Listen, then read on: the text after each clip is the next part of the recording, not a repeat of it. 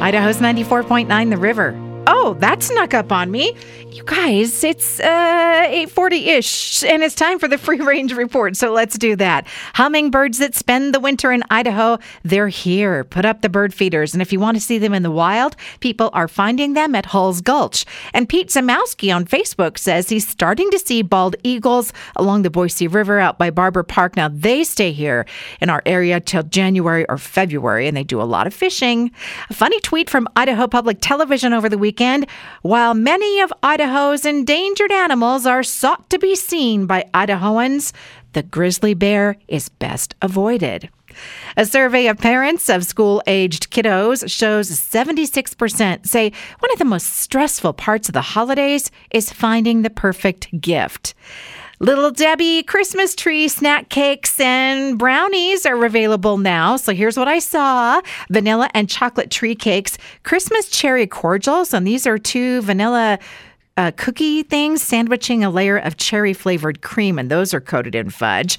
And I saw a note that breakfast cereal companies are going to start raising their prices in January.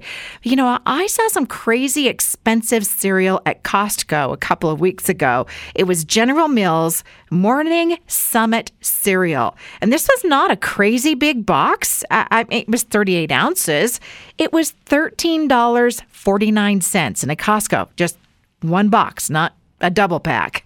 There is a Pringles Advent calendar. Oh, it's speaking to me. This one is for the 12 days of Christmas. And the Bailey's Irish Cream Company is pushing recipe suggestions. Use the flavored liquor to make a glaze for cakes and donuts. Ooh, that sounds good. And at Fred Meyer, I stared at this for a while, thinking about exactly how this would work, but they're selling bottles of injectable butter. And Dr. Pepper, congealed salad served in mason jars. You can't get that in stores. It's a DIY that is a darling on Instagram, topped with whipped cream. And I will tell you, it's very pretty. And I read an article over the weekend looking into the origin of crab rangoon, which is absolutely one of my favorite things to get at Chinese restaurants. Sushi Joy, that's my favorite crab rangoon. Well, of course, it doesn't come from China. It's thought to be related to tiki culture. Possibly first served at Trader Vic's chain of tiki bars. And yes, this is something else I learned.